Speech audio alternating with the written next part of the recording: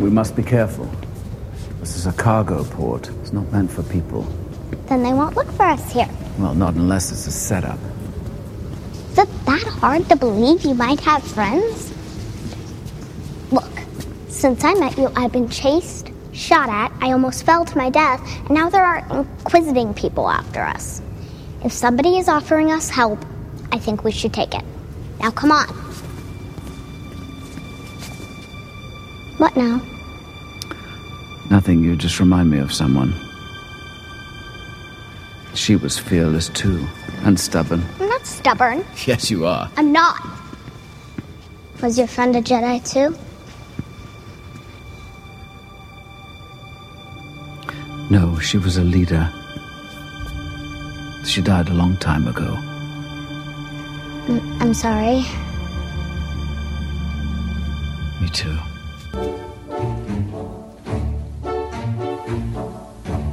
Welcome, everyone, from across the universe to the Wampa's Lair podcast. Star Wars is for everyone, so pull up a chair, get comfortable, and join the conversation with your hosts, Carl LeClaire and Jason Hunt, here in the Wampa's Lair.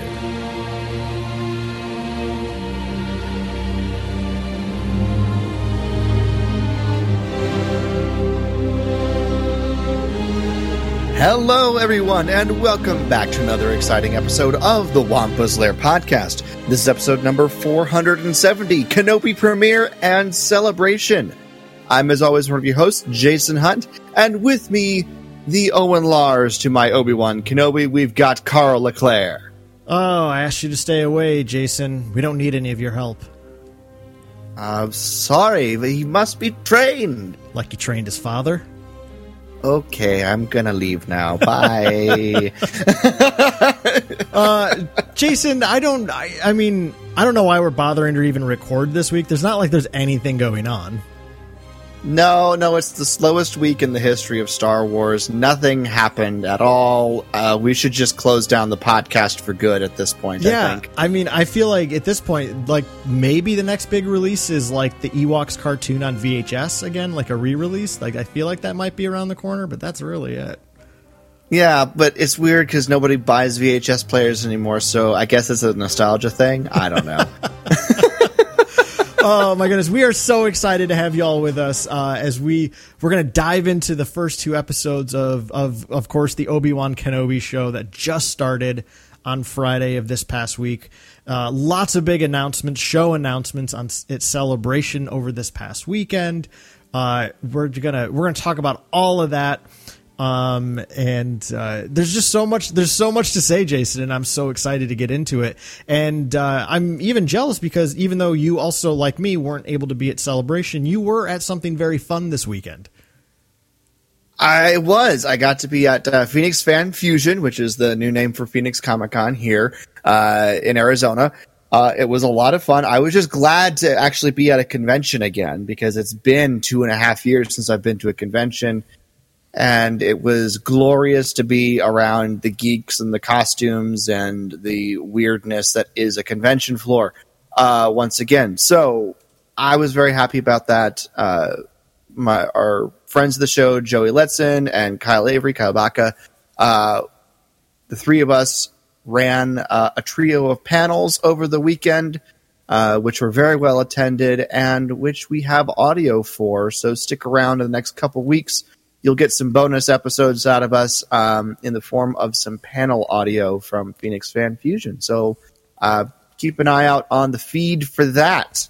But yeah, it was a lot of fun. I did notice one thing, Carl. The 501st Rebel Legion area of the convention floor was a bit sparse, shall we say, in terms of costumed people, probably because they were all a state over in Anaheim for Celebration.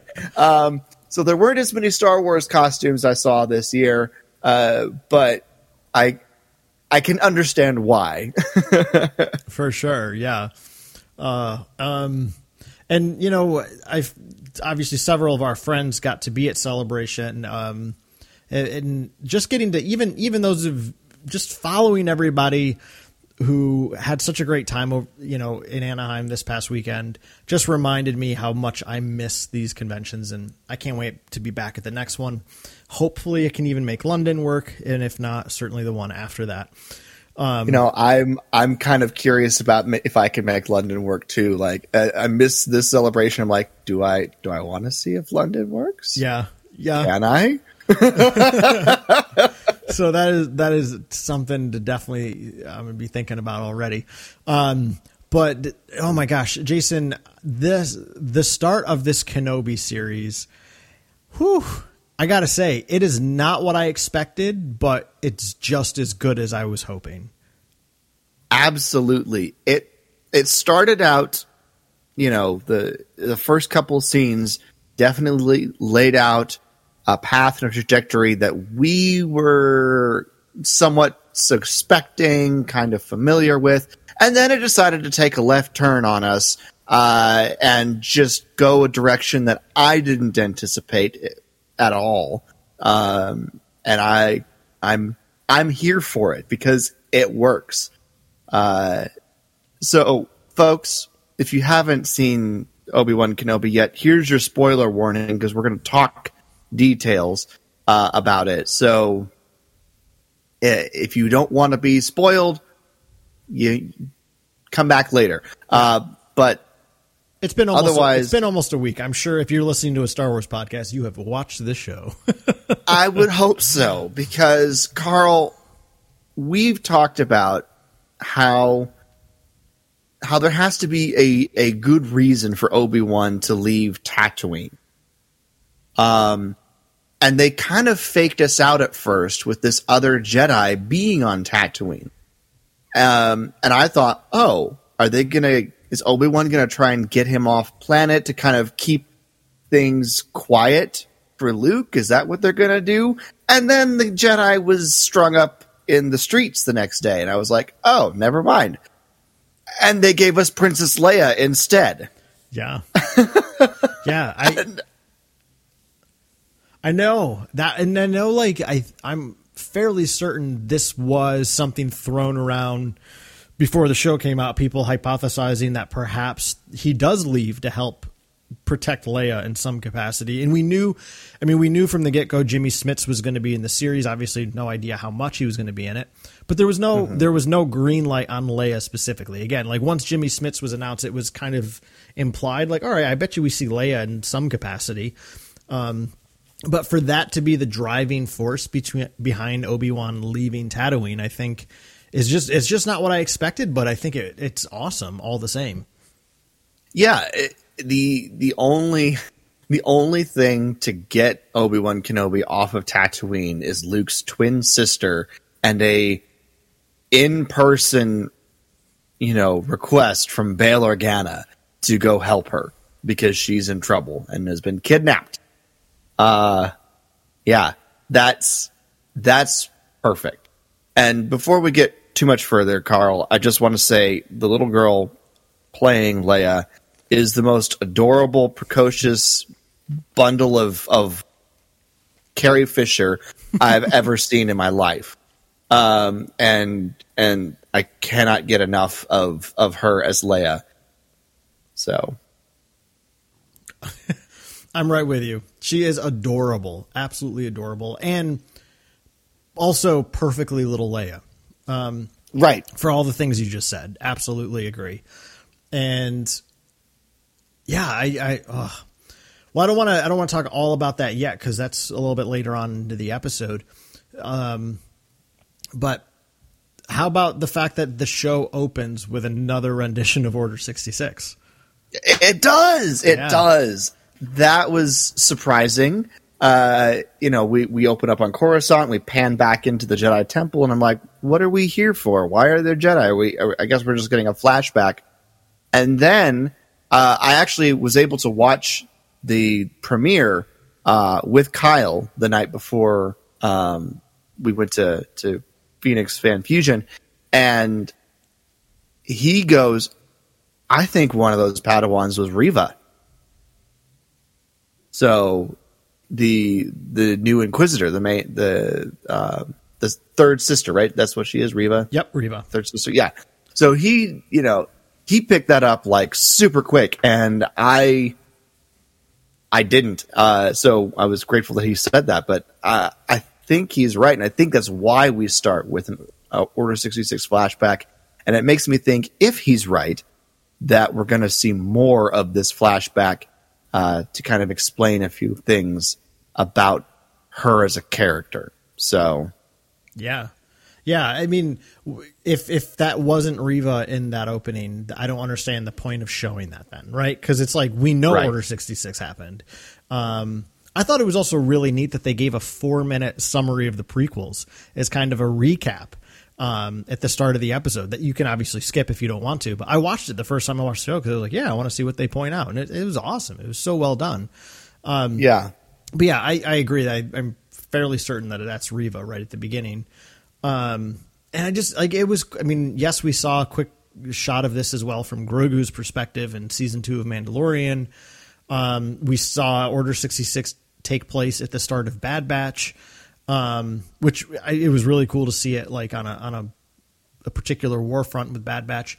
But it was also really cool to just any time I can see the Jedi Temple, I'm there. Like I want to see it, even if it is being ransacked, unfortunately. But yeah, I mean, it's really powerful, and I like how the show opens with this really peaceful tone in the music and this really like beautiful meditative dance. And then as soon as those clone troopers come in the door, the camera immediately starts to wobble and shake and become unsteady. I just thought that was really brilliant cinematography.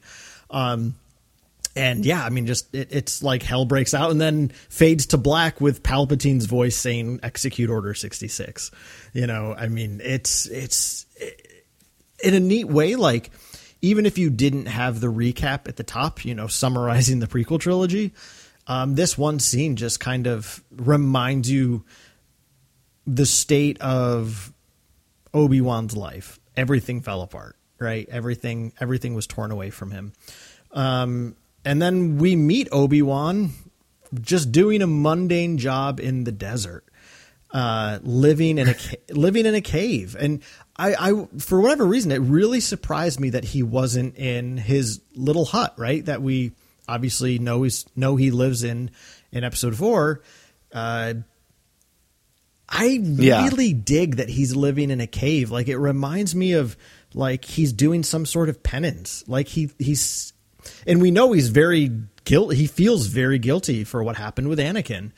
To me, it's like, wow, maybe he's living in this cave as a form of penance. It's entirely possible. It wouldn't surprise me. I also think that the cave probably has closer access to Luke and the Lars homestead than the hovel did.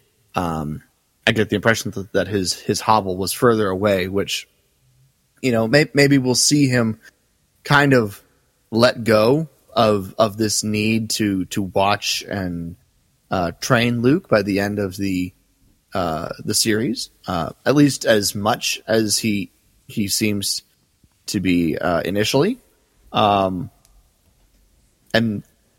that gives him permission to kind of go and establish himself further out, where he can still keep an eye on things, but not hover, so to speak.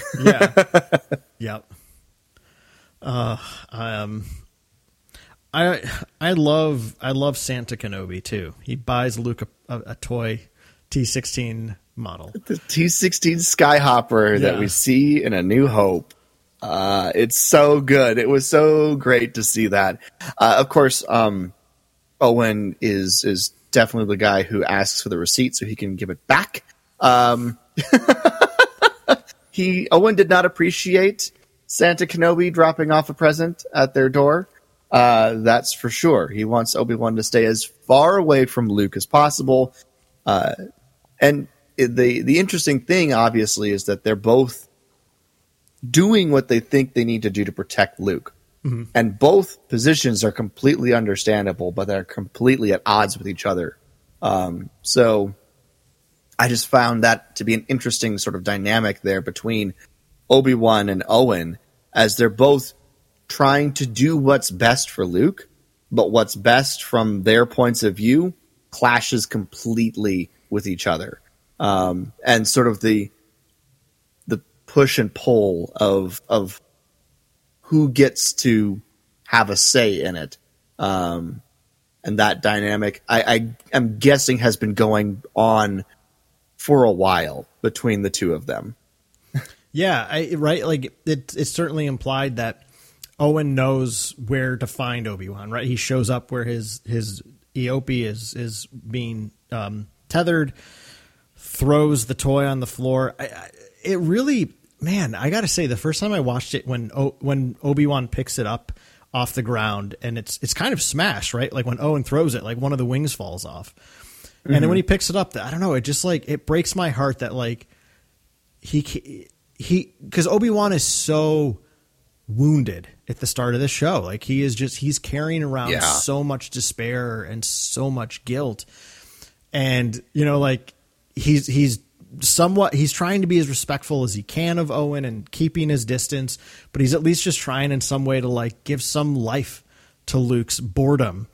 And he's not even allowed to do that. Right. So it just really broke my heart. But at the same time, Owen is in a much better headspace than Obi-Wan at this point of the story. You know, he is. He wants to care for Luke. He knows what's the best way to do that is just keep him safe on the farm. You know, Ben, if you keep getting involved, you're going to screw things up like you did with his father. And we get one line of dialogue that kind of tells us all the exposition we need, which he says, Anakin is dead. Right. So they both believe Anakin is dead. Owen, again, like maybe we'll get more teased out of this. If this is all we see of Joel Edgerton in the series, I am going to be pissed because he's so good. Right. So I really hope we get to see some more of him. The old Owen voice that he's doing is so good. It's perfect. Like, it's so good.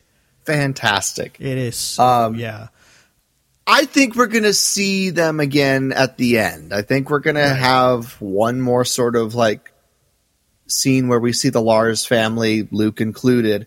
You know, if nothing else, but for nostalgia's sake and to kind of give Obi-Wan a bit of closure after whatever it is that happens in this series. So I'm almost positive we're going to see them again. Yeah. But yeah. Joel Edgerton has been absolutely fantastic as Owen Lars. And my favorite scene with him is the scene between him and Reva, because obviously the Inquisitors are there looking for this other Jedi. Didn't know if you wanted to say anything else before we moved on to that. I just wanted to like finish off that point about the fact that they think Anakin is dead. And I just, so how does Owen understand that? And again, we don't know, maybe we'll get further exposition, but it's just putting the pieces together. It seems like Owen holds Obi-Wan responsible for Anakin being dead. Maybe not directly. Like I doubt Obi-Wan showed up and said, I fought him on Mustafar and defeated him. Like I doubt it was quite that. We don't know for certain, but maybe it's just simply, you know, you trained him and it wasn't good enough. So no, I'm not going to let you train this kid, pull him into some idealistic crusade that'll get him killed like it did his father. Right. So this is me just implying from one line what Owen probably knows of the story. I just don't see Obi-Wan being that forthright. I mean, we know him to be someone who likes to tell things from certain points of view. So I feel like it was more like Anakin died. He died in this Jedi purge. I'm going to go into hiding. Can you keep him safe type of a thing, right? So it's like for Owen, this training you provided wasn't good enough to protect him. It's definitely, and it won't be good enough to protect Luke. Let me take care of Luke. I'm his uncle. Right. Yeah, exactly. He doesn't believe that the training will protect Luke. He believes the training will send Luke into danger and get him killed. Because that's what happened to Anakin, according to what Owen knows. I would be surprised if Obi-Wan said anything other than that Anakin died in the Purge, in Order 66. I would be very surprised. But yeah. Yeah. But yeah, to the scene with Owen and Reva, pretty intense. Owen is kind of a badass standing up to this very powerful person who, yeah. I mean, she's throwing her intimidation game at him full on. She just cut someone's hand off in front of everybody. I mean, she's intense. Reva, these whole 2 episodes, she is like on a chain, right? Like she is a chained up animal, in the sense of like, she just has all this aggression and she keeps being pulled back, by the Grand Inquisitor. And she's just like ready to pounce, and she's ready to pounce on Owen. Yeah. Yeah. There is a level of rage in her. I think, Maul was sort of a seething, quiet fury. There is a rage in Reva that's, definitely being expressed differently than any of the other dark side characters that we've seen before at this point, which, I'm curious to know what is driving that rage. Obviously she doesn't fit in with the other Inquisitors because she keeps trying to one up everybody in order to get favor with Vader. Including the Grand Inquisitor, who's technically her boss. So, yeah, she's, there's gotta be more to why she's this angry and what her motivation for this recognition is. And I'm curious to see, what we get from that. Because I think it'll help make things make more sense. Yeah. But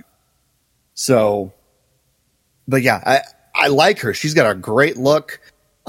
She's super intimidating when she needs to be. Like, I wouldn't mess with her. No, thank you. But yeah, I think she's a great character, but I need to know more about like what's driving her, because there's something there.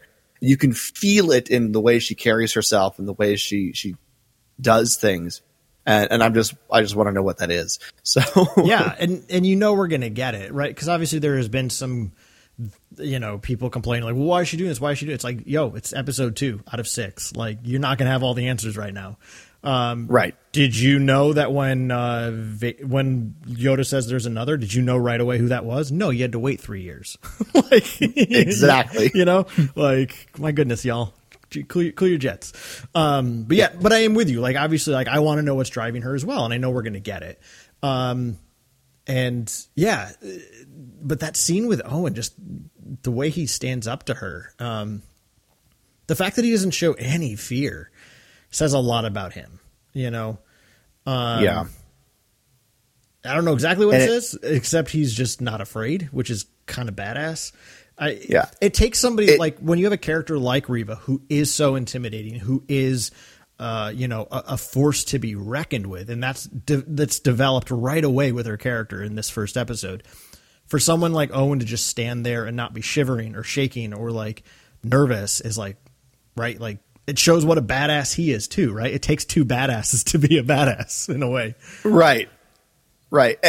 What it does is it gives Owen a quiet strength that I don't think the character had before, because when we meet Owen in A New Hope, he's kind of just a crotchety old man. He just doesn't want Luke to leave the farm. He's, and you kind of get the idea that he's doing it, out of his own interpretation of Luke's own good, at the time, and that he's struggling to keep Luke there on the farm at that point. But in this series, that gives Owen a quiet strength because he is doing something to protect Luke at all costs. Mm-hmm.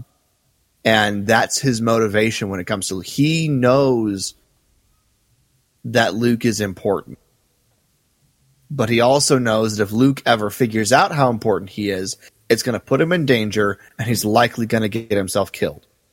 And Owen doesn't want that to happen. So I think this show has already like elevated Owen Lars to a character that's far beyond anything he was before for me. So I actually rewatched the Owen Lars scenes from A New Hope after watching the first episode a couple times. It gave me a whole new interpretation. He actually, yes, like he's crotchety in some of the scenes because he's a farmer who's literal, like he lives hand to mouth. So yeah, he's kind of a rough and tumble kind of guy. But if you actually watch the scene when they're like, when Luke's like, oh, he says he belongs to somebody named Obi-Wan Kenobi. When you watch Owen's reactions, he actually, and again, this is just my kind of more succinct interpretation in light of Kenobi. There's a genuine care for Luke in that moment where he's like, he's really trying to protect Luke. Then when Luke storms off and Beru is like, he's not a farmer, Owen. Yeah, it's what I'm afraid of. Like there is a sincerity to Owen. I think he really loves Luke. And in his own limited way, he's going to do everything he can to protect Luke. Right. And at this point in Kenobi, that kind of protection is what Luke needs. By the time we get to A New Hope, Owen can't really protect Luke anymore. It's because he's an adult now. He's a young man. It's time for him to make his own way in the world, whatever way that is. And that's why Luke ends up, going off. But at this point in Obi-Wan Kenobi, that kind of determined protection is 100% what Luke needs, right now. Yeah. So, yeah. Well, and then, like we were kind of saying earlier, the biggest surprise of the episode is boom, all of a sudden we go to Alderaan. It's like, wait, what? Is this Alderaan? And then you see like the way they're shooting the girl being clothed, like you're like, oh my God, that's obviously Leia, right? Being clothed in an outfit very similar to the outfit she wears on Cloud City in Empire Strikes Back. And then it's obviously revealed that it's just a prank here, but this is Leia's story on Alderaan, and I can't wait for the full score to be released. Obviously, like I'm super excited and very happy that we have the John Williams Obi-Wan theme available. I can't wait for the full score though, because the music that Natalie Holt, that's the composer for the show, she also did the series Loki, which has a great score as well. But she talked about how she was so excited to write a new theme for Leia. Which I really dig. Like, I mean, the Princess Leia theme is by far one of the most beautiful themes in Star Wars. Absolutely. But it's cool to kind of give her a new one. And again, I don't have the wherewithal to understand the musical nuances of notation. I mean, that's where you need somebody like David W. Collins. But I wouldn't be surprised if there's going to be some hint of the Princess Leia theme worked into it. But when we first hear what I'm assuming this is Leia's new theme, is when it's revealed that she's not in the costume and Briha is like, go find her. And then we get that panning shot over the forest and the mountains, and there's this swell of music, which I do think is the new Leia theme. It just reminded me a lot of Chewie's theme from Solo. It sounds a lot like, and again, maybe more so in tonality than actual notation, but when you get that shot of, the AT hauler flying through the clouds over the snowy mountains and Chewie's theme first sets in, it's this very like bright and beautiful piece of music, and you get something very similar again in tone as we meet Leia for the first time. So I just thought it was really neat that, I don't know if there's any technical matchups here, but just the feeling of the theme reminded me a lot of the feeling of Chewie's theme, which is something just very noble and adventurous, because Leia she's this very adventurous young woman. Yeah. She's trying to skip a public event to go watch the ships take off at the spaceport. Yeah. With her little droid Lola, who's adorable. It's great. It's absolutely fantastic. And she's climbing trees and, deep in the woods, just doing what she wants to do. I think one of my favorite moments of this first scene with Leia is when Breha finds her and confiscates Lola as punishment, because obviously, you turn it off. You can't, you were told what you were supposed to be doing and you disobeyed. And so she puts it away, and Leia tries to do this very sweet, I promise I'll do better, and I love you so much. And she hugs Breha, and Breha, smiles at the hug, and then just sort of goes, I can feel you doing that, when she's pulling Lola back out from the pouch that she was put in. So I thought that was one of my favorite parts of that whole first scene with Leia. So it's really cute. Well, yeah, and I mean, it's established pretty quick too that Leia she's very smart. She's got a wisdom well beyond her 10 years. As she kind of puts probably force assisted, I would imagine. Yeah. Her cousin is put in his place by her pretty quickly, which is great. Oh yeah. Yep. And then we get, Jason, my new potentially favorite balcony scene in Star Wars. If I'm being 100% honest, I don't know that I'll ever like a balcony scene more than the one in Revenge of the Sith. Hate on it all you want, y'all, but I love it. But this is a close second, and I love this scene between Leia and Bail. I'm so happy we have Jimmy Smits back. There's something about Jimmy Smits in the role of Bail Organa that he makes me feel like we're going to be okay. He has that presence to him in the type of character he plays. Like when he shows up in Rogue One, when Jin's kind of being interrogated about her father by the rebels, and then, Bail steps in. I'm like, oh, Bail's here. We're going to be okay. And I don't know why. I don't know where that comes from exactly. I think he kind of exudes this dad energy. He has really good father energy, which is like this one of like foresight and protection. And I really like that. And just calm. And calm. And calm. And Jimmy Smits plays it so perfectly.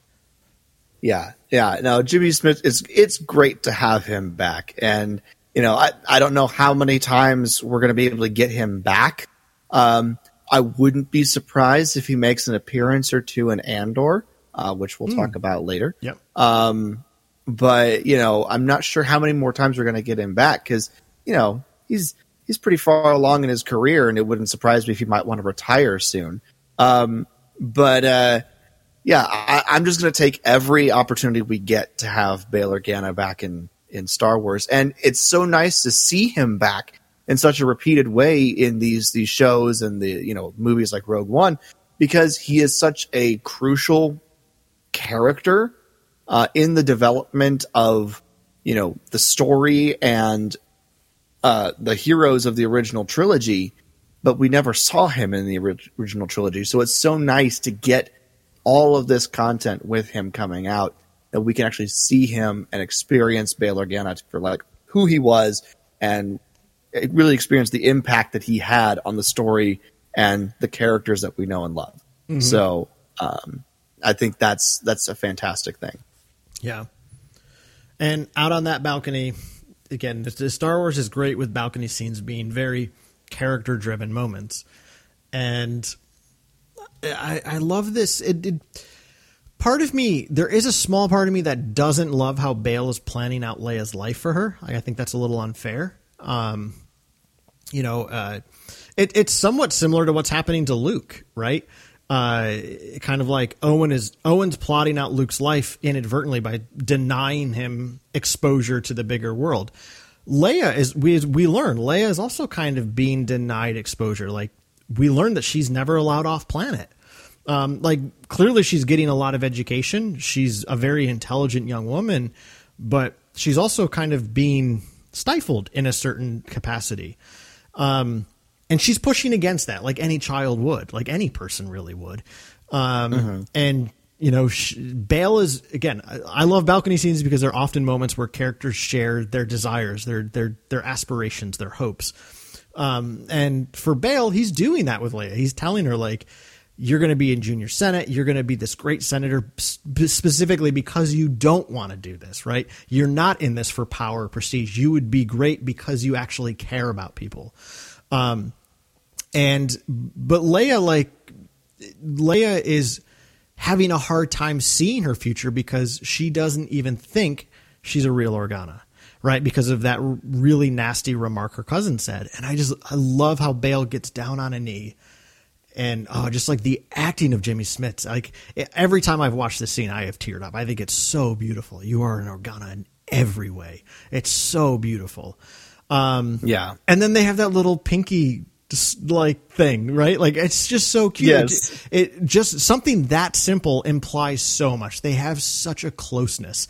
And it seems that she is closer to him than she is to her mother, just because when they're waiting for her mother's family to show up and they're staying at the spaceport, and she's like, "That's what I said," and Breha's like, "Don't encourage her," right? Like Bale and Leia have a very special relationship.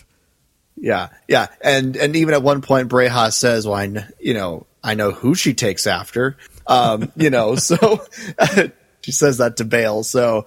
Obviously it's not her. But yeah, it was a really nice scene, and I loved how he, said, when I was your age, I wanted to live out beyond, and I forget the name, and I'm assuming it's the mountain. Yeah, the mountains there out there. So yeah, and Chase Purgle, like Ezra. Yeah. Exactly. We get the reference to Purgle, which is great. So yeah, I thought it was just a great scene. It's beautiful and wonderful. But unfortunately, that's kind of shattered a little bit because she gets kidnapped. She sure does. Really quick, just because I took the time really quick. I'm going to play that scene really quick because I want to freshen our heads. The Senate's boring. It's people in itchy clothes arguing. Well, it may seem so. I don't want to be a senator. Which is why you'll probably be one of the best. Not even a real Organa.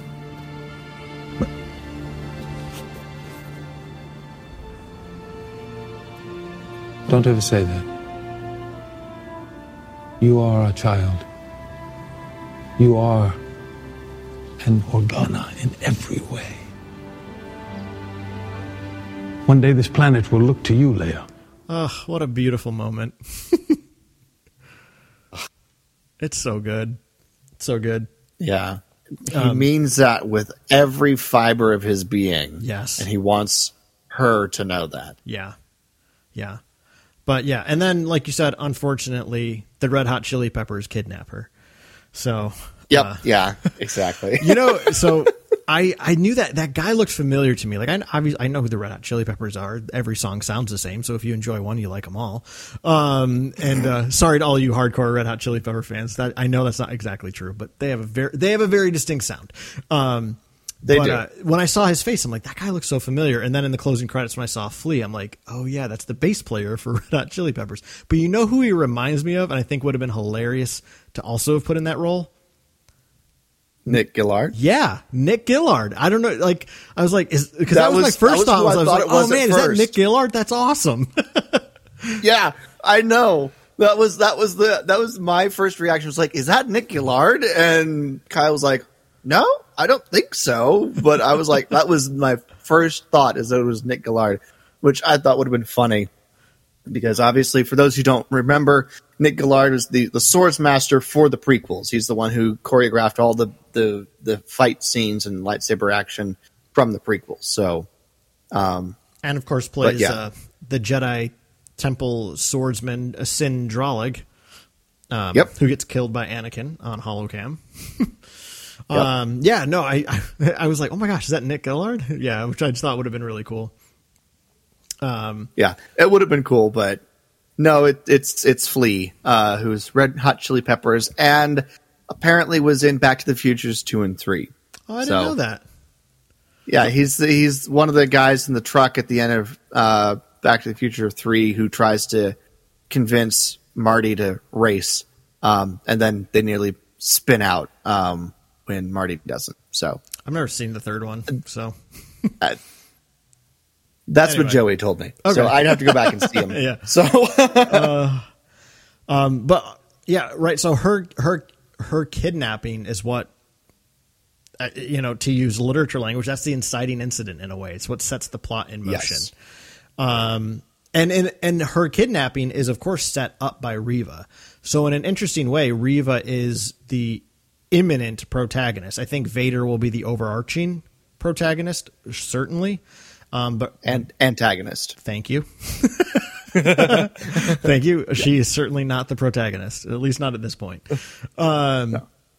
But yeah, so she sets this all up in order to draw Obi-Wan out, because she knows from the Temple Archive records that Bail and Obi-Wan were good friends. And so she's going to try. She knows nothing about Leia's real heritage. She just knows, hey, I'll kidnap the daughter, and Bail will probably turn to Obi-Wan. I think that's a bit of a stretch for the plot, but it is what it is. It works well enough. I don't think it's bad. I don't think it's great. Yeah, but it gets us where we need to be. Right, so. Exactly. It gets us from point A to point B. Star Wars has lots of silly things, so this one is not exactly silly. It's just, I think, a bit of a stretch. But because Bail's also a very important senator, there's no reason to think he wouldn't just turn to anything else. Which is why I love, like, this is Obi-Wan's call to adventure, to use Campbellian terms, right? And his first call to adventure, he declines it. It's very Moses. Moses, when he is first called by God to go speak to the Pharaoh, Moses has these excuses. He has a speech impediment. He killed one of Pharaoh's men. Like, he's hated by the people there. He can't go back. No way. I can't do it. Obi-Wan's excuses are, I have an obligation here. I can't leave the boy. Also, I'm not the person you thought I was. Like, I'm not that person anymore. It's been a decade. I'm not General Kenobi anymore, right? I am somebody very different. So he declines, right? He turns that call to adventure down until Bail shows up in person, which I think is by the way, I get such a kick out of his home alarm system, the little periscope droid. Yes. That's either blue or red. Oh my God. I want one for my apartment so bad. That's awesome. I do love that. That was a great thing. But I love Bail Organa showing up there in the cave, because obviously you get the idea he's been waiting for Obi-Wan to get back from work, because you get the impression that as soon as Obi-Wan hung up with Bail and Breha, Bail was getting on a ship to Tatooine. Like, he didn't even pack anything or, grab a snack or whatever. He was like, nope, I'm taking the 10 of 4. We're going to Tatooine, and I'll be back as soon as he's on his way. So I doubt he took the 10 of 4. I feel like that's too much ship. Too much ship. Probably. I was just, putting a ship title out there. But yeah. Sorry. I just totally fanboyed you. No, you're fine. You're fine. But yeah, I feel like Bail was like, I'm not taking no for an answer, and I'm leaving right now. It took him less than an hour from the time Obi-Wan hung up with them to the time that he was in hyperspace. So you're right. He wouldn't take no. And something I meant to throw this out a bit earlier, because it happens much earlier in the episode. But because I think it's worth mentioning, because I think it hopefully will come to a different end. But when Obi-Wan wakes up from his nightmare, right, his nightmare of everything that happened with Anakin, he calls out to Qui-Gon, Yeah. And he hears nothing. And again, I really hope he's going to hear Liam Neeson's voice before the show ends. I think that's a really important part of his journey. But I do like that in this moment of despair, he calls out to him, and he doesn't hear anything. And I don't know if that's because Qui-Gon's not speaking or because Obi-Wan's not able to listen, right? I would suspect in this frame of mind, it's the latter. Obi-Wan is unable to hear. Yeah. And it's interesting that you bring that up, because also, and just skipping ahead into the second episode for a quick second, when Obi-Wan lands on, I forget the new planet, its name, Dia, thank you. Yeah. But he lands and he says, essentially to Qui-Gon, I could use some of your guidance right now. Yep. They're bringing this up enough, and they made sure to mention, training I have for you to speak to your old master in the wrap up from the prequels at the beginning. that it has to happen at the end. Like they're these beats are in here to be resolved in this show, in my opinion. Yeah. If they're not, then there's a problem, and we're going to have all sorts of words with Lucasfilm and Deborah Chow, who has been, Deborah Chow, by the way, has been fantastic with this show so far. Like, I would love her to keep doing more Star Wars, if this is the kind of quality that we're going to get. So, but yeah, Qui-Gon, I believe, will say something. Yeah. At the end. Right. Because exactly. In fact, it might be the last scene, the last shot in the entire show is Qui-Gon speaking to Obi-Wan. So, yeah, which would be great, which would be absolutely great. And a lot of people are, for all the people that are saying, like, we better see his Force Ghost. No, we better not, actually, because Qui-Gon doesn't learn that. Like, that's been established in Clone Wars. Y'all watch your damn Star Wars before you fly off the handle about stuff you don't know anything about. But yeah, I mean, if he's a Force Ghost, sure, like, you can do that, but according to the story that already exists, he says to Yoda he didn't figure that out, but he leaves that to Yoda, and by extension to Obi-Wan, because canonically speaking, Obi-Wan's the first one to do it. Right. But be that as it may, yeah, and I'm with you, right? Like, I don't think they have Obi-Wan mentioning Qui-Gon in each of the 2 first episodes without that having some sort of resolution. Right. You don't have to bring it up, right? Like, you just don't bring it up if you're not going to mention it. Right. But they're bringing it up. So I would like to think that that'll happen. And I would think so. And yeah, to your point, I think it is more the reality that Obi-Wan's not able to hear it. Because he's just wallowing. And I think that's, to me, again, like, all we can do is speculate with 2 episodes at this point, but I do think that this is the story that propels him into Ben Kenobi, crazy old wizard, living in the Junlin Waste, waiting for Luke with this sense of optimism and hope. Because the Obi-Wan we're meeting right now is the traumatized man who's lost everything and isn't quite sure. Like, he knows what he's supposed to do. And this is another thing too. And we will get into the second episode here in a second, but I forgot to mention this earlier too, because I thought there's an interesting dichotomy for Obi-Wan in that conversation with Owen, where he's very adamant that Luke must be trained. And yet when he bumps into that Jedi in the desert, he's very clear. The war is over. We lost. The Jedi are over. Right. He's very Last Jedi Luke in a lot of ways.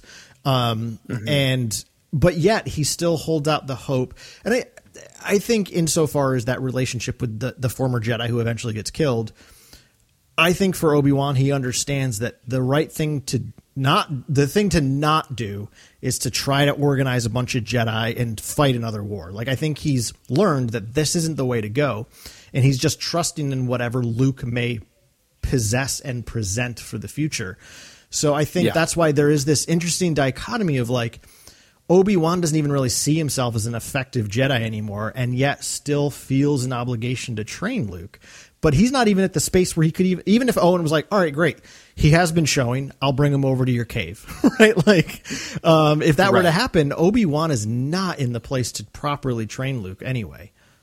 No, not at all. And I think he knows that, but doesn't want to admit that. But it is, it's so much to the point where that when he finally gets, cornered and talked into going and saving Leia, by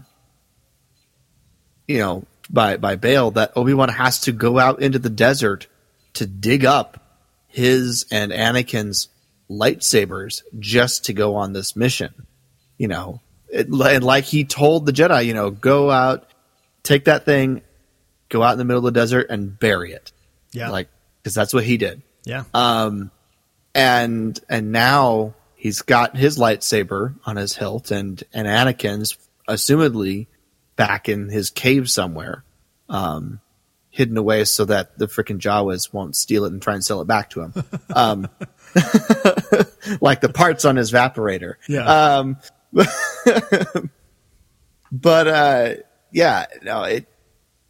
But he does. He finally does, and he's, forced back out into the wider world to save Leia, and he leaves Tatooine to do so.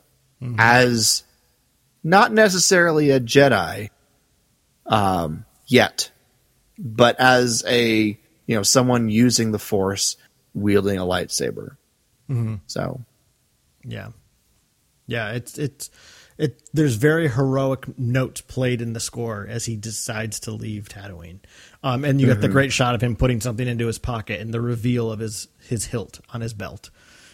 He's stepping back into that world once again. And then with the second episode, we go to a new planet, Daiyu, which we've never been to before. I think the design of this planet is awesome. It looks very Space Tokyo to me. Like I'm trying to remember the city that it actually is inspired by, because it is inspired by a particular earthly city. But it just gives me like a Tokyo vibe. It also reminds me a little bit of like Coruscant, like some parts of the Coruscant, and some of even the wardrobes had a little bit of an Outlander Club feel to them. Yeah, definitely. But to me, like just my general overall view of this second episode is that we get Detective Kenobi again, right? We just talked a ton about Obi-Wan and Attack of the Clones this past month. And he kind of he so seamlessly slips back into that role. And I think that's one of the distinctions I would make between Kenobi and Luke in Last Jedi is Luke is just stubbornly thinking like, I have to stay out of this fight. There's no reason for me to be back. I'm only part of the problem. Whereas Obi-Wan doesn't necessarily believe that about himself. Like I think there is a little bit more of an optimism in the sense of like, all right, I am actually really needed here by Bail. I'm going to get involved. And I just like how it's just so seamless how he can slip right back into that detective mode again. It's like a muscle memory. He's not. I don't feel like he's like incredibly engaged. To the extent that he would have been, a decade earlier yet. But it's muscle memory, and it's all coming back to him, and it's slowly kind of opening him back up to who he used to be, how he used to use the Force and touch the Force and things like that. And he's getting forced back into this because it does seem like he's completely shut himself off, like Luke did, from the Force. And so he's back there, tracking through the gutters and everything like that. And obviously it's not too terribly difficult to find Leia because he's supposed to. To the point, though, I actually don't think he's cut himself off from the Force like Luke did. I think he just hasn't used it. Okay. And something I love in the Ahsoka novel by E.K. Johnston, which is kind of her story that bridges between the events of Revenge of the Sith and her involvement with the rebellion. There's a moment in there where Ahsoka realizes she'll always be able to tap into the Force, but the longer she stays away from it, the more she kind of loses the abilities, because it's like a muscle. It's a discipline to be a Jedi. It's a hard life, to quote Qui-Gon Jinn, because it takes a lot of discipline. So I think for Obi-Wan, and he tells Leia in this episode, she's like, why don't you use your lightsaber in the Force? He's like, because if I do that, they'll be able to detect me. So I don't think that he's cut himself off per se so much as he's just not using it. That's fair. That's a fair assessment. I don't mean to say like that you're wrong. Maybe he has. I don't think that's been explicitly stated, but I think that he's using it so minimally, if not at all, to protect himself, that it's not that he's lost the ability to use it, but his mastery of it has diminished, because like any discipline, when I used to do Zen meditation back in college, it took a while to get to the place where I could actually sit and kneel for an hour straight. And I remember I took a month off and went back to it. It was hard to get back into that like mental state, because it's a muscle memory. Like it's something that you have to learn to do.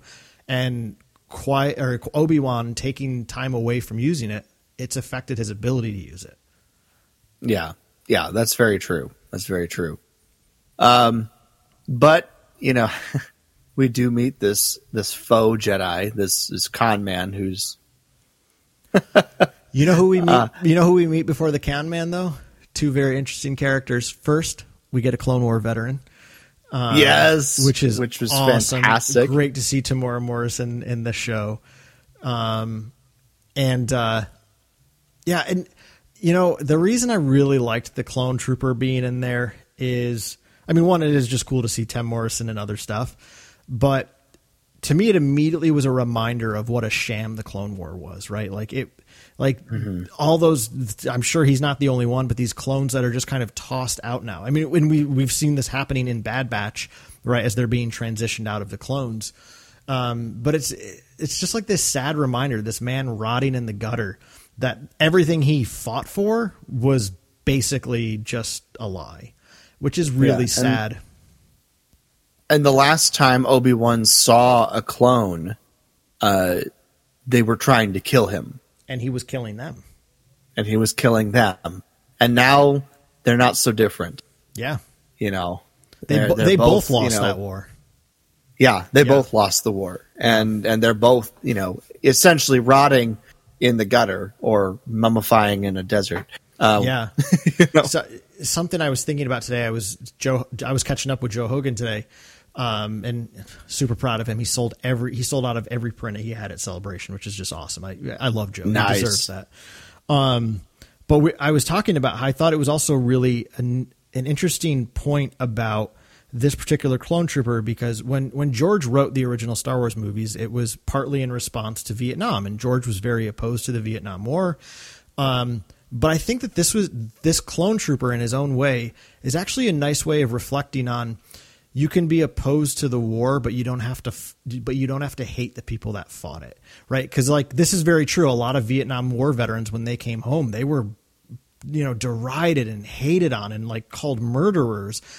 And yes, there was obviously a lot of atrocities done by American soldiers, but at the same time, a lot of guys just fought because they thought it was the right thing to do. And I thought that this clone trooper kind of represents that. Is even when somebody fights in a war that you don't necessarily believe in, doesn't make them automatically a monster or a villain, right? Right. So I thought that was just, and I don't know if that was done on purpose or not. This could be me just kind of bending my brain into a pretzel, but I just think it's kind of nice full circle that George was obviously opposed to the Vietnam War, rightfully so. It was a stupid war that we should never have been in. But on the same token, the men that went off to fight that war are not necessarily evil either, right? So these clone troopers fought in a war that ultimately was for nothing, but they still deserve dignity, and yet he has none, right? It's been taken from him. Right. So it's a really astute observation of the hell of war, right? The aftermath of war is never pretty. No. Yeah, no, it's great. And you said there were two characters that he met. One was this trooper, and who was the other? Before he meets the spice Jedi dealer, who's his own daughter in real life. That's Ewan McGregor's daughter. So it's, oh darn it, I forgot to write down her name. But yeah, it's so cool that it's his daughter who actually says, I was somebody's daughter once too. Yeah. Yeah. But you know who she kind of reminded me of, because she's selling spice? Sleaza Gabagano. Yes. You want to buy some death sticks? Yeah. So she's a more tortured soul than him in a very simple, in a very outright way. I was somebody's daughter once. People that come here, you just become lost. So but in a weird way, she is trying to yes, she's obviously trying to get sales, but she's also saying, hey, a couple more of those and you'll forget all about her, right? Just trying to make you forget. Kind of like what what's his face does for Mando in the first season of Mandalorian, Grief Karga, when he's oh yeah, when Mando's all worried about what's going to happen to the kid. Hey, let's take some spice. You'll forget all about it, right? Yeah. So I just thought that was, I didn't know it was his daughter at first. I saw somebody post that on Twitter, and I was like, oh, that's so cool. But she's I love that little moment where she's somebody who's just trying to survive, and she sees a kind of a lost soul like herself. So she offers at least what she knows to be a remedy to that pain. Just ignore it, just numb it, right? Unfortunately, that's sad, but that's her way of offering help. Right. But it does then lead us into meeting this con man who's pretending to be a Jedi with magnets and remotes and a script for a Jedi mind trick that's very hilariously done. You know, this is a Jedi mind trick. I am in your mind. Just like, oh, you are so powerful in the Force. I know. Yes. Yes, I am. So good. It was such a good scene, and it was made even better by the fact that Obi-Wan was in the corner watching it the entire time. Yeah. So the actor that plays Haja, Kumail Najani, I'm probably saying his last name wrong. He was just in Eternals. But he put out a really funny tweet the other day when the show came out, where he like retweeted his picture from the show, and he said, "Growing up, my cousin always had more Star Wars toys than me. I think I can finally say I've one-upped him." Which I thought was like, that is so funny. Now we just have to have an action figure of his character, I bet so that he can give that to his cousin. Yeah. Oh, that's awesome. I love it. But, you know, Obi-Wan unveils his con and gets the, info he needs to find the Spice Den, where they're hiding Leia. Want to know the name of the character that he's helping? This is in the closing credits. Again, somebody pointed this out, and I thought it was awesome. The little boy and his mother. You want to know what the boy's name is? Sure. Corran Horn. Yep. And they're going to Corellia. Yep. And let's not forget that the next Star Wars movie is Rogue Squadron. Yep. Isn't that awesome? Okay. So the name of the character in the credits is Corran Horn, which is awesome. Okay. Yeah. That made this scene a million times better. Yep. Thank you very much. I wanted to know, for those of you who don't know, obviously I watched this during, the lead up to Phoenix Fan Fusion, and I'm also packing to move in just a few days' time from now. So I have not had the chance to dive as deep into some of these little details and stuff as I normally would have. Yeah, this is why I'm so glad Carl is here to catch all these. So many people are catching them. I'm just passing on what I've heard. So like I want us all to benefit. In Thank case you. Others aren't using this stuff, and I've had a lot of time on my hands, Jason. So I just want to share the wealth. Thank you very much. I'll be honest. I never really pay attention to the closing credits outside listening to the music. I'm not really reading the stuff. I'm just listening to the sounds. So just somebody just shared like a screenshot of, the closing credits with the character names, and they've circled Corran Horn. I'm like, holy mackerel, that's awesome. So that's fantastic. In case any of you right now listening are like, who's Corran Horn? Corran Horn was a huge character in the old Legends canon. He is the main character in the Rogue Squadron series, he and Wedge. And he also becomes a Jedi trained by Luke Skywalker at the Jedi Academy. So he's a very prominent character in the Legends canon. So just really cool that he's now a canon character again. Whether they do any of that stuff with him, time will tell, but I don't think you put him in there for no reason. Yeah. One of the best, one of the most unique Star Wars Legends books, I, Jedi, is written in first person, and it is his story. It's Corran Horn's story. Yeah. So, it's a very good book. In case you're curious about it. Who was really surprised by that too? Michael Stackpole, the author who created Corran Horn. Because when somebody tagged that on social media, Michael Stackpole was like, "This is really cool. I didn't know." So that's awesome. It's awesome. Yeah. Yeah. That's great. I'm gonna be thinking about that one for a while. Yeah, it's just pretty exciting. But we finally get Obi-Wan and Leia together, which is fantastic. They're so good together. They're so good together. And she's, too smart for her own good, overthinks things a little bit, or like gets just part of the story and doesn't trust Obi-Wan. And so he has to try and chase her down, while Reva is sending out all of the scum and bounty hunters after him. Because the Inquisitors are there again.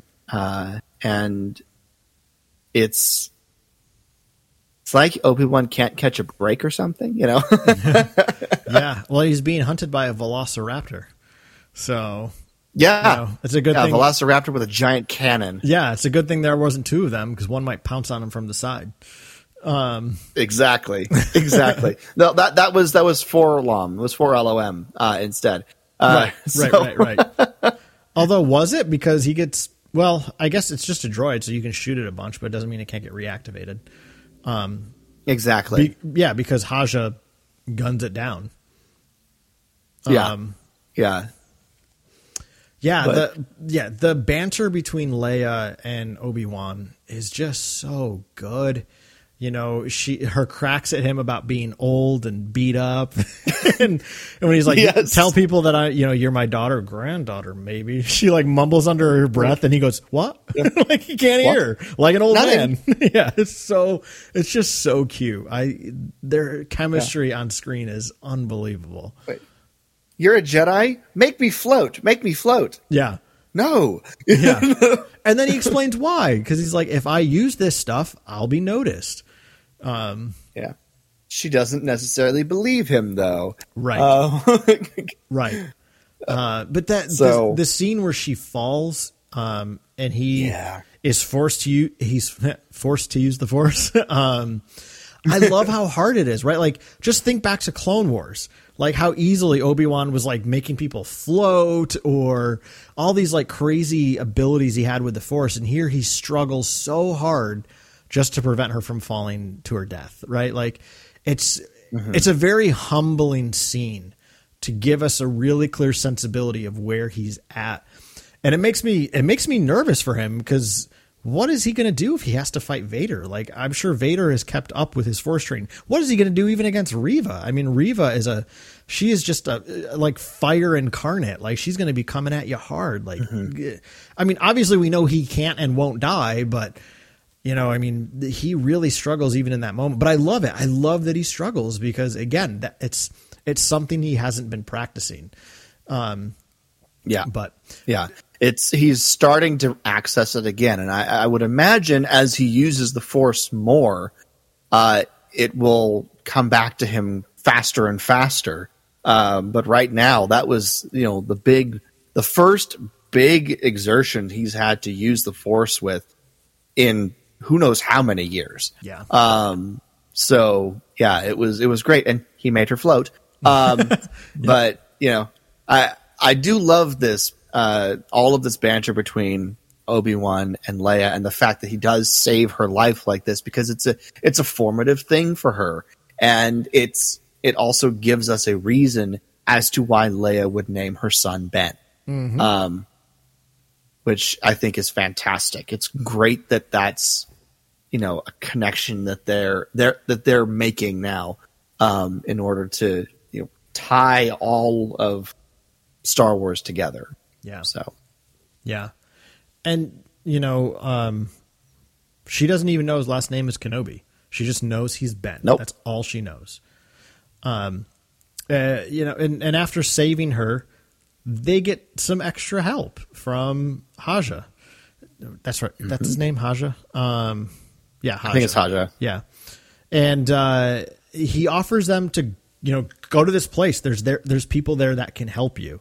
And Haja does, like, he's obviously not a Jedi. He doesn't have the Force, but he does seem to really have a particular fondness for the Jedi. Yes, he's using them as a ploy to make some extra money. But he is also helping people. Like, he helped that it's brought to his attention that this young boy has Force abilities. So he's helping keep him safe. So he's not picked up by the Emperor and turned into an Inquisitor or some cloned project, right? Like, he is doing good work and picking up some money on the side. Like, there's a sleaziness to him, but there's also a goodness to him. I mean, this is probably a kid who, like Anakin, wanted to grow up and be a Jedi, except Haja wasn't Force sensitive enough to be a Jedi. Yeah. So, now he's living out his dream as a bit of a con artist. He's still helping people, grifting them for, within an inch of their life in some cases, but still helping people. Yeah. Yep. Yeah. Including now helping Obi-Wan and Leia, getting them off planet and attempting to hold off Reva. Yeah. Which is such a bold went about move. as well as you could imagine. Right. I was positive she'd kill him just because she seems so fiery that like she'll get what she wants from him and then she's just going to kill him. But maybe she just, I don't know, she just sees him as such a non-threat that it is what it is. And she's in such a hurry. He's to so get beneath Obi-Wan. her. Yeah, exactly. And then But go ahead. I do love the moment though, as she comes around the corner of that alley and he's standing there and we get the shot down the alley of him standing there with the blaster, and that was in the trailer. Yep. And we all thought it was Obi-Wan. Yep.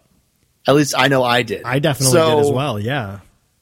It was like, that's Obi-Wan, but then they showed that and I was like, oh, you sneaky trailer people. I love it. So, but yeah, it was great. He introduces I don't know if we'll himself as a Jedi too. Even to her, he's like, I am the only Jedi here. She's like, you're no Jedi. Right. Oh, right. She's not buying it for a second. He Yeah. keeps trying to insist, and she's just not having it. Yeah. It was really. It's the only time that you ever see Reva thrown off her game a little bit. Yeah. Yeah. She's like, just what are you? Like, Right. why? What? Yeah. Just like, what are you? Like, Yeah. what is this? So I thought that was funny. Yeah. But obviously, she gets the information from him. So. Yeah, she uses the Kylo Ren ability apparently, and then takes off after them. We get another really cute, tender moment where Obi-Wan is reminded of Padme through the person of Leia, right? And I like that he says she was a leader. Like he doesn't say a senator, he doesn't say a queen, he says a leader, and I feel like that was purposeful to the language used earlier when she's talking with Bail, where Bail says, you'll figure out how to be a leader, right? So while he has all these dreams and hopes that she becomes a senator, or she'll be the queen someday, blah, blah, at the end of the day, he knows that she's going to be a good leader. So more than anything, you have to find out your way of being a leader. So I like that it's kind of connected back then here in this episode where Obi-Wan recognizes you remind me of this leader I knew. She wasn't a Jedi, but she was a leader. And that is Leia. That is exactly who Leia always continues to be. I love that little moment. Yeah, it was great. It was really great. The two of them are still fantastic. And a little bit earlier, she's saying something like how you think if you don't say anything that, You think by not you'll saying stay hidden anything, or whatever. Yeah. And she says this very insightful thing. And he turns around. How old are you? 10. You don't sound 10. Yeah. Thank you. Yeah. So cute. They're absolutely fantastic. But their little cute moment, sweet moment of recollection is interrupted by Reva, who has tracked down Obi-Wan and is hunting him like a cat toying with a mouse. Mm-hmm. And she is toying. Like this is, she's apparently been after Obi-Wan for a long time, and now this is the closest she's ever gotten to him, and she's just reveling in it. Gets interrupted though by the Grand Inquisitor, she then guts with her lightsaber to get him out of the way. So I have no idea what that's going to mean, because I thought this was the same Grand Inquisitor as Rebels, but it is. So he either survives this or what? I mean, yeah, I'm assuming he survives it, but he's going to be in a back to tank for a few episodes, unable to say anything, and she's going to blame his injuries on Obi-Wan, in order to try and stage a coup within the Inquisitors. Yeah, that's my suspicion. Yeah. But yeah, he's down for the count, and she's after Obi-Wan and tells him the biggest news of his life. The most heart-shattering news of his life. Yeah. That Anakin is still alive. And he is Darth Vader still. Yeah. And Obi-Wan Kenobi goes into an existential crisis. Yeah. I mean, he's literally in shock. He's so traumatized by that truth. And, he does, like, he at least has the energy to run and get onto the cargo ship and leave with Leia. But I love the way, just even the sound design of this is Leia's like, Ben, are you okay? And, like, her voice even starts to fade away as we, like, close in on his face, almost like he's gone into panic mode. Like, he is just lost in the trauma of, like, oh, damn, what does this mean? And then just boom, it shocks right into to Vader's, medicine tube, whatever the heck that thing is. But he says Anakin, and then it just smash cuts right into Anakin Vader just opening his eyes and staring straight into the camera. And it's just like, oh no. Yeah, it's like haunting. Ugh. Yeah. And that's where they leave us. Right. With episode 2. Right. And as of the release of this, we'll know what comes next because we already got our next episode. Exactly. Well, like we said, though, at the top, there's so much news at Celebration. And, Jason, we're certainly not going to go through all of it because there's just too much. Right. There was also lots of great stuff about the High Republic. I'm not even going to get into any of that, but there's so much good Star Wars coming down the pipe for the sake of time and our own exposure. Let's just talk about some of the shows that we've got coming up. I mean, the rest of 2022 into early 2023, we have Andor in August. We have in the fall, we get both Bad Batch Season 2 and the Tales of the Jedi cartoon. Oh, yes. February of next year is Mandalorian Season 3, and probably spring of next year is Ahsoka. Yeah. That's a lot. Because that is, that is filming right now. So it's a lot of stuff. Andor looks fantastic. I'm more excited about this show than I thought I would be. Bad Batch looks exciting. Tales of the Jedi is something I didn't know I needed as much as I do. It looks fantastic. Mandalorian Season 3 is going to be fantastic. I'm just because we know we're going back to Mandalore and going to deal with a lot of that stuff. And then Ahsoka, we're getting the gang back together, the Rebels gang back together. We know for sure Hera and Sabine and Chopper are going to be there. I'm going to assume Zeb will be there too, but they have to animate him. So there's no footage available. The Ghost will also be there. We're going to get to see the Ghost in live action, probably even like be inside of it live action, which is just awesome. That would be fantastic. And here's the thing. It makes us believe we're probably going to get Thrawn and maybe Ezra too. So in that show. So I'm very excited about that. One thing I am excited about Andor is that since we have Mon Mothma featured so heavily, we're probably going to get Palpatine in some shape or form as well at some point, which just makes me excited. There's so much Star Wars goodness coming up in the next year that I cannot contain myself. Like, I'm very, very excited about all of this. And Andor is 12 episodes and only season 1 of a 2-season series, as far as we know. Yeah. So,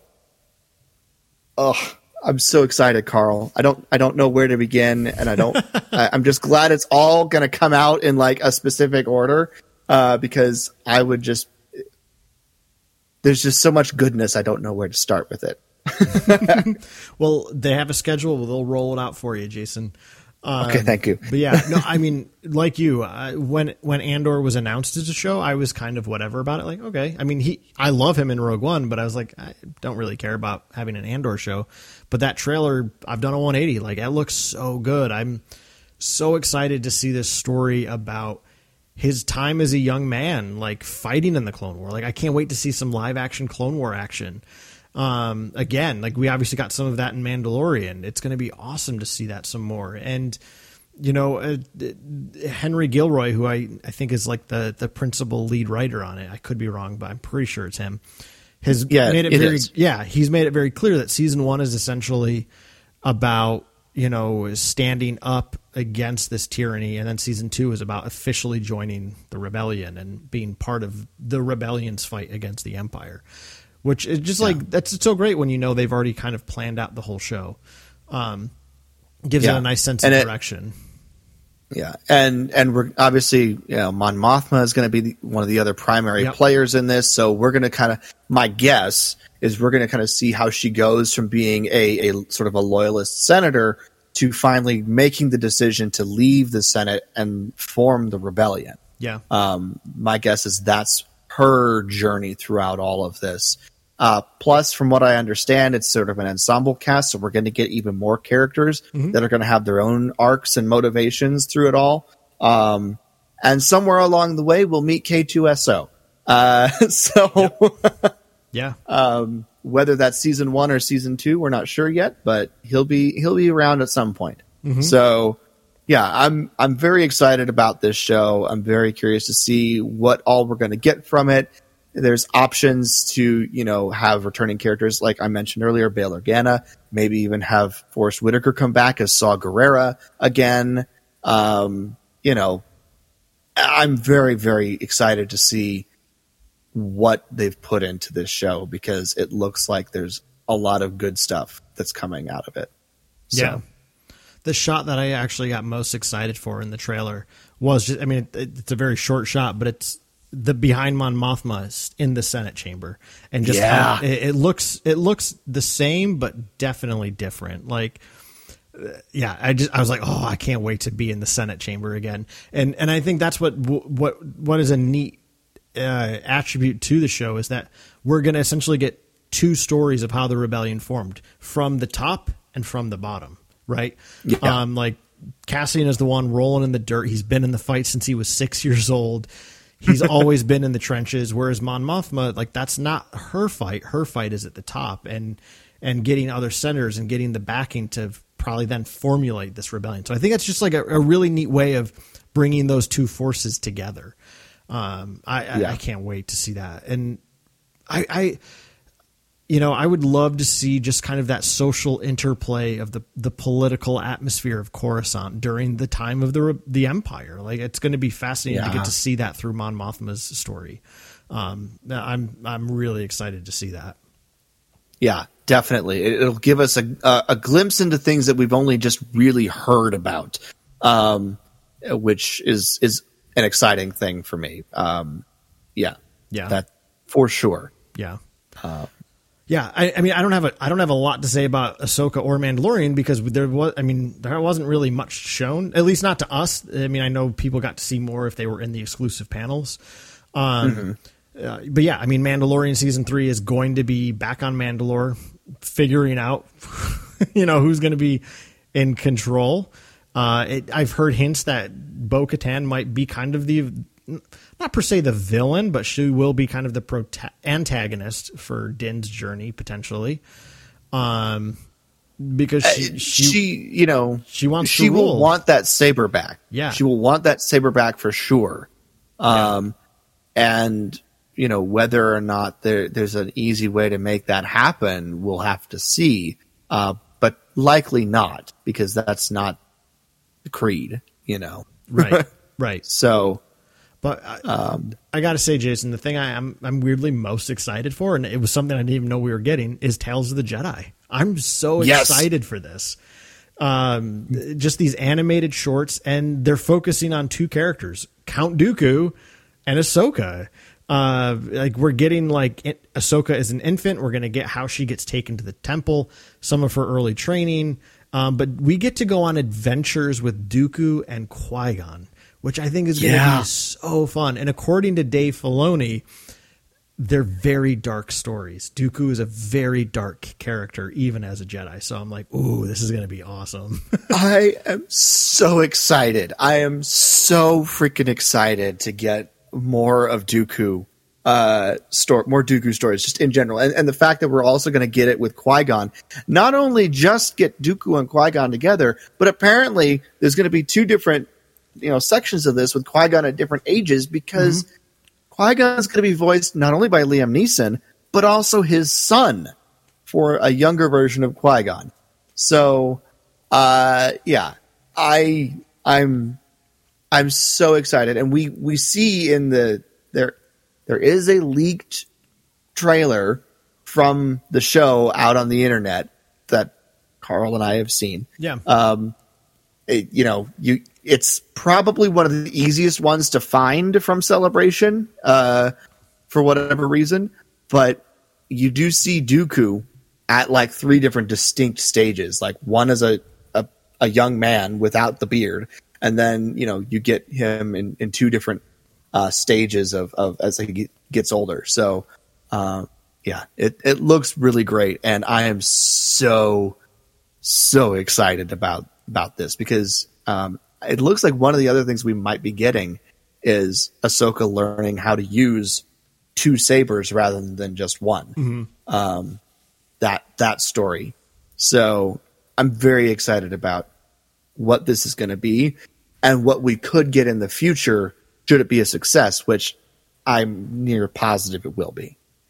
Yeah. And I like, so Dave Filoni talked about how it kind of came into existence. Was he was just jotting down these little short stories, he said, one time on a plane, and he shared it with 2 other executives at Lucasfilm, and they were like, these are great, we should make these and just do them as animation shorts. And he was like, okay.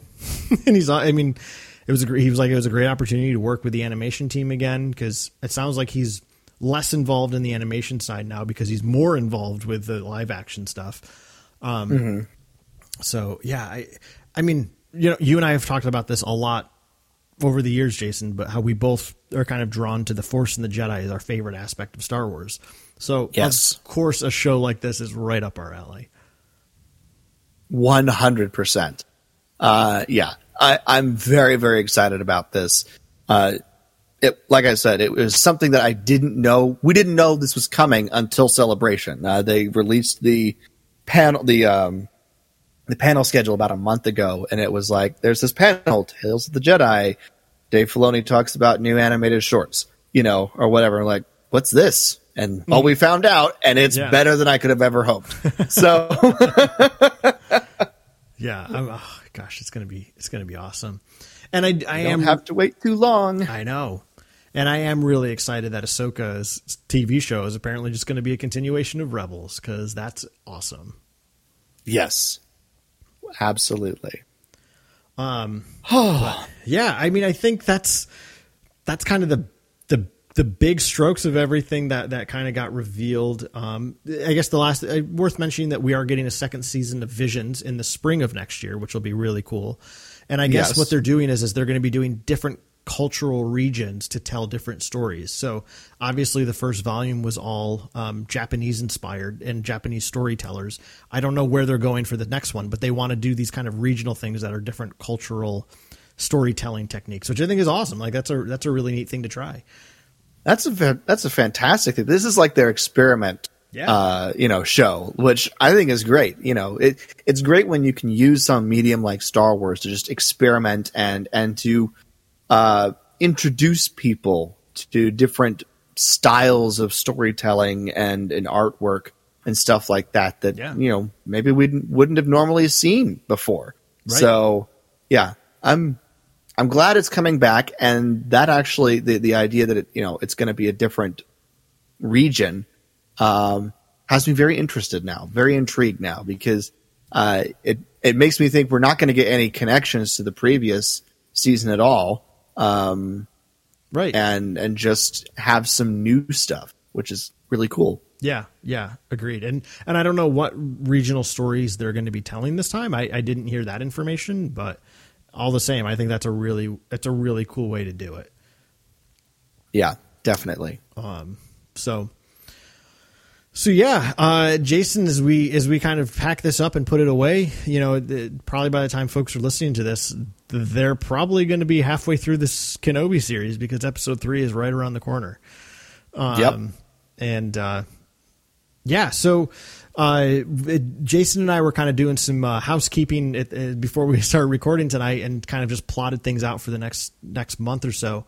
But like you mentioned earlier, Jason, you're moving this weekend. You're moving into a new apartment, and it's going to be a hectic, busy weekend.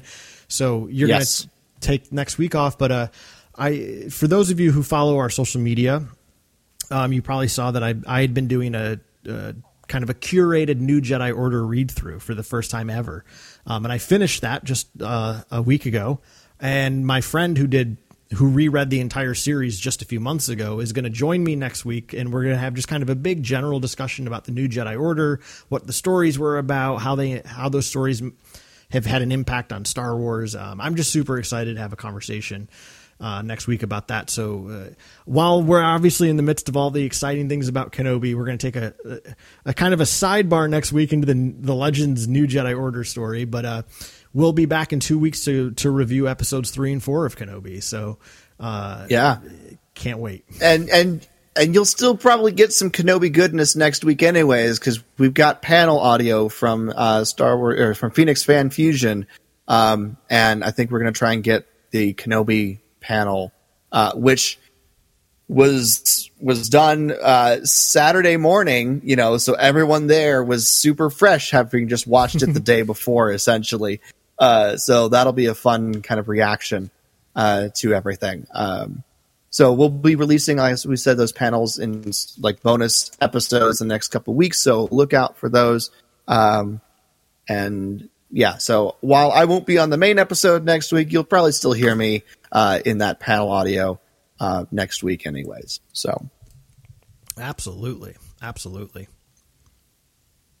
Well, we went over a lot. So Carl, if people want to weigh in on anything Obi-Wan Kenobi related, or give us their thoughts on any of the big announcements that came out of Celebration in terms of upcoming content, where can people get in contact with us? Well, we're on Twitter at Wampa's Lair. You can find us on Instagram at The Wampa's Lair. You can always email us at wampaslairpodcast@gmail.com. Excellent. And anything else, Carl, before we close down this episode? No, I was so good talking about this. I'm glad we were able to. I've been dying to talk with you about all of this content for the entire weekend, so I'm glad we had the chance to sit down and do this. And thank you, everyone, for indulging Carl's and I geek out with each other. We know that's part of what you're here for. And thank you for listening to this episode of the Wampa's Lair podcast. This has been episode number 470, Kenobi premiere and celebration. For Carl, I'm Jason. We'll see you next time here in the Wampa's Lair.